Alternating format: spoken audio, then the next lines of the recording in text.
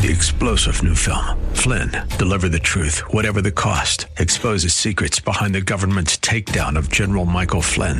Flynn knew what the intel world had been up to. He ordered the first audit of the use of contractors. This set off alarm bells. He told the truth. He was the most dangerous person for Donald Trump to hire. They had to get rid of Flynn. Flynn, deliver the truth, whatever the cost. Available now. Watch it today. Go to salemnow.com. salemnow.com. Hi, it's Hugh Hewitt. Welcome to the interview with Hugh Hewitt, sponsored by AndrewandTodd.com. Andrew and Todd are with Sierra Pacific Mortgage. They help you with all your real estate lending needs. If you're refinancing your home, if you're buying a new home, if you're a senior who wants a reverse mortgage, if you're a veteran who doesn't want to put any money down. Whatever it is, if you're in the private real estate market for yourself, and maybe you want an investment property, try AndrewandTodd.com or call 888-888-1172. Now on to the interview with Hugh Hewitt. You'll be back, soon you'll see. You remember you belong to me. You'll be back, time will tell.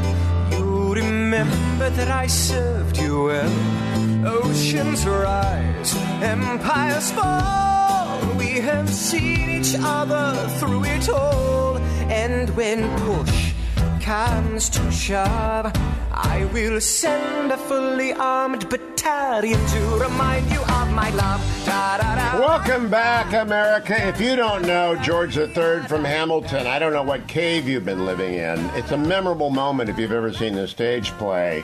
And now that character comes alive in his fullness in a brand new magisterial biography of him entitled The Last King of America, The Misunderstood Reign of George III, which I'm holding in my hand if you're watching on the Salem News Channel, by eminent historian and friend Andrew Roberts. He's back. Andrew, welcome back to the show. Congratulations. What a magnificent book. You are so kind, Hugh. Thank you very much. And, of course, my toe was tapping just as much as everybody else at Lin-Manuel Miranda's song, even though historically, as I'm sure you'll appreciate, I don't think it's accurate. No, I got that early on. As you say, as he prances onto the stage, George III, comic but cruel, camp but sinister, difficult to do, done to perfection, and simply not true. And what I think The Last King of America does, and I've never even considered this, is give us a portrait of him in the round. Well, that's the idea, certainly, yes. I mean, the three things that people know about him, that he had porphyria, that his madness and his obstinacy led to the American Revolution, and, of course, that he was a tyrant. I think all three of those things are completely untrue. And so it was an exciting book. I was very fortunate that Her Majesty the Queen allowed 100,000 pages of material on George III to come into the public domain, and it really does show a completely different picture from the one that you get in Hamilton the Musical, and indeed the Declaration of Independence. Oh, it does. Andrew Roberts, I listened to your books. Ever since Jim Sassoni told me I needed to listen to Napoleon, and I did. I am listening to The Last King of America, and according to my Apple phone, it tells me I've listened to 38% of it thus far. So I'm up to about the start of the war. So I'm going to focus on the first 38% of the book, and then because I love every bit, but I want to start with an unusual part. You put your acknowledgments up front, and so I'm listening. And up pops Lady Antonia Fraser, who I confess I did not know was still alive. And you thank her for her efforts. She's very much still alive. She came to, I'm president of the Clifton Literary Festival, and she came and spoke there 2 weeks ago. So I assure you she's very much alive. Well, I looked her up as soon as I heard that, and I said, well, bravo, because, I read Cromwell like 4 decades ago, and Mary Queen of Scots 5 decades ago. So you really had the help of the best of the best. She's really one of our finest historians, and still very much on the writing circuit. I'm so glad to hear that, and I'm glad you got to talk to her and have her help. Now, there's an old Quaker saying that an enemy is a friend whose story you haven't heard yet. And I think many people will consider that about George III when they make their way through. Let's begin with the fact his grandfather's a wretched man. Would you tell people what a wretched man George II was? George II was evil, in my view. I mean, tremendously sinister figure. He hated his son so much that when his son, Frederick, Prince of Wales, George III's father, died, he wouldn't allow him to be buried. So the putrefying and decomposing corpse of the Prince of Wales was left in the room above this poor 12-year-old young prince's bedroom, which is pretty much the par for the course for him. He was thrilled when his son died. And then after that, he was horrible to his grandson as well, poor old George III. Yeah, he struck him so hard at Hampton Court that he never went back. It's really quite an amazing thing. However, what I learned is George III had amazing tutors towards the end, and he wrote essays. And I gather you got your hands on the original essays. As a student, is it 8,500 pages of essays? Yes, it is, and it is extraordinary, the stuff that he was writing. I mean, for example, when he was Prince of Wales in the 1750s, he wrote an article on Montesquieu's Essays on the Laws, in which he took to pieces every one of the arguments in favour of slavery. Have you got time for one sentence? Oh, we got lots of time. You a sentence, please. He said, What shall we say for a European traffic in black slaves? The very reasons urged for it will be perhaps sufficient to make us hold such practice in execration for an inhuman custom wantonly practiced by the most enlightened polite nations in the world. There is no occasion to answer them, for they stand self-condemned. And this is a man who never bought or sold a slave in his life, who never invested in any of the companies that did that, and of course who signed the abolition of the slave trade in 1807, signed the legislation, and yet he's held up to be sort of somehow morally inferior to the Founding Fathers. Well, I think I know what. Rick Atkinson, who George W. Bush recommended I read his book, The British Are Coming, so I did. If you just read The British Are Coming, your opinion will be like mine, that he is a tyrant. In fact, he's not a tyrant. As you write in The Last King of America, he's an Enlightenment monarch. And I think people need to take that away. He's in love with Blackstone. I think you say his worship of the British Constitution almost constitutes idolatry. He's such a musical aficionado, and he can play 4 or 5 instruments. He played with Bach's son. He invited Haydn to stay. This is a cultured, educated man, and we're going to come to what he got wrong about America. But expand on that, Andrew, because it's a revelation to me. Yes, although Thomas Paine called him the Royal Brute of Britain, here's a man who set up the Royal Academy, who bought half of the Royal Collection, the largest art collection in the world today, who had his books, 80,000 of his books of his library form the centre, the kernel of the British Library today. He was fascinated by science. The planet Uranus was named after him because he helped buy the biggest telescope in the world. He was a great supporter of architecture, the neoclassical Georgian school of architecture. And, of course, as you say, I mean, Haydn he tried to bring to Britain, but also Handel said that he was, whilst this boy lives, I need no other protector, Handel said. And he brought Mozart to Buckingham Palace to play as well. So, the idea of him being a royal brute is monstrous, frankly. Well, you mentioned that many Americans have a point of view that depends upon the madness of King George or the Declaration of Independence, and you're working hard against this. Now, you are an Englishman, so of course you may be trying to deal the right hand here, so we're going to have to adjust for the lie of the green, but I'm very impressed by his encouragement of piety and virtue in the prevention and punishment of vice, profaneness, and immorality. At another point, you tell us that you suspect an account of him swearing is not true because of his piety, but I haven't yet gotten to the full explanation of his religious view.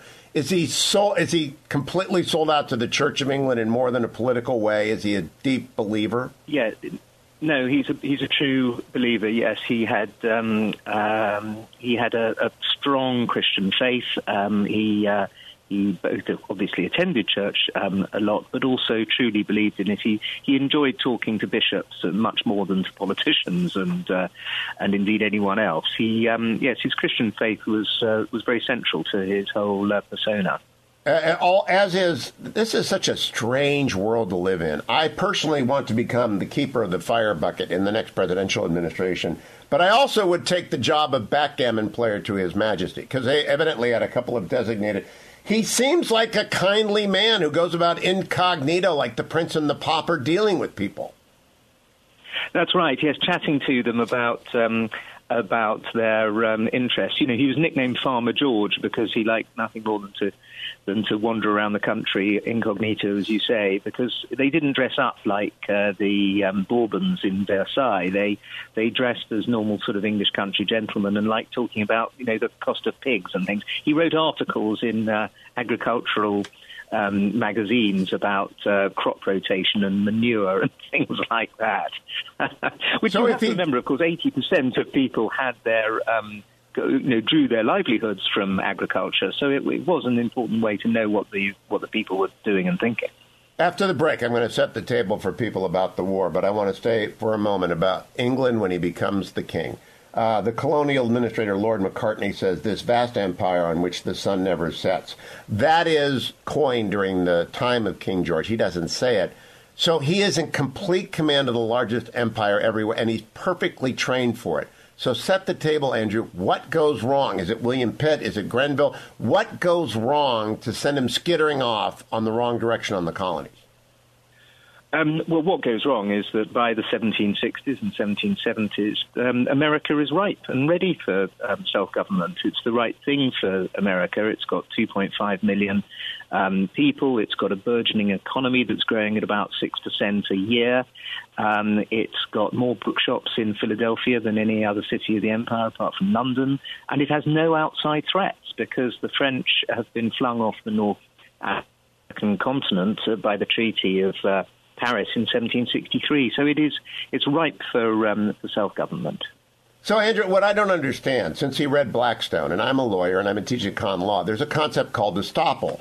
And it seems to me that George III ought to have recognized he was estopped from reclaiming the self-government that England had long given to the colonies. We had grown used to running our own affairs, and he did not want us to do that anymore.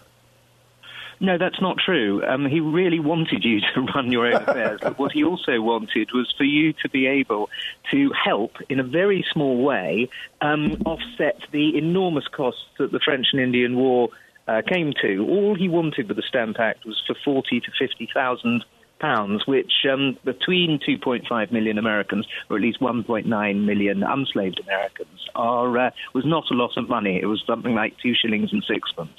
Well, you walked through the math in The Last King. Wait. You walked through the math in The Last King, and you said that the lord that did that calculation underestimated how much was paid and overestimated how many were paying. So it was actually kind of a significant deal for some of the people who got involved in the revolution that George wanted that money, right?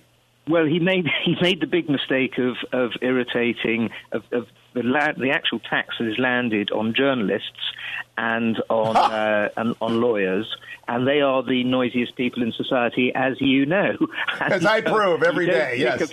You don't pick a fight with people who buy ink by the barrel.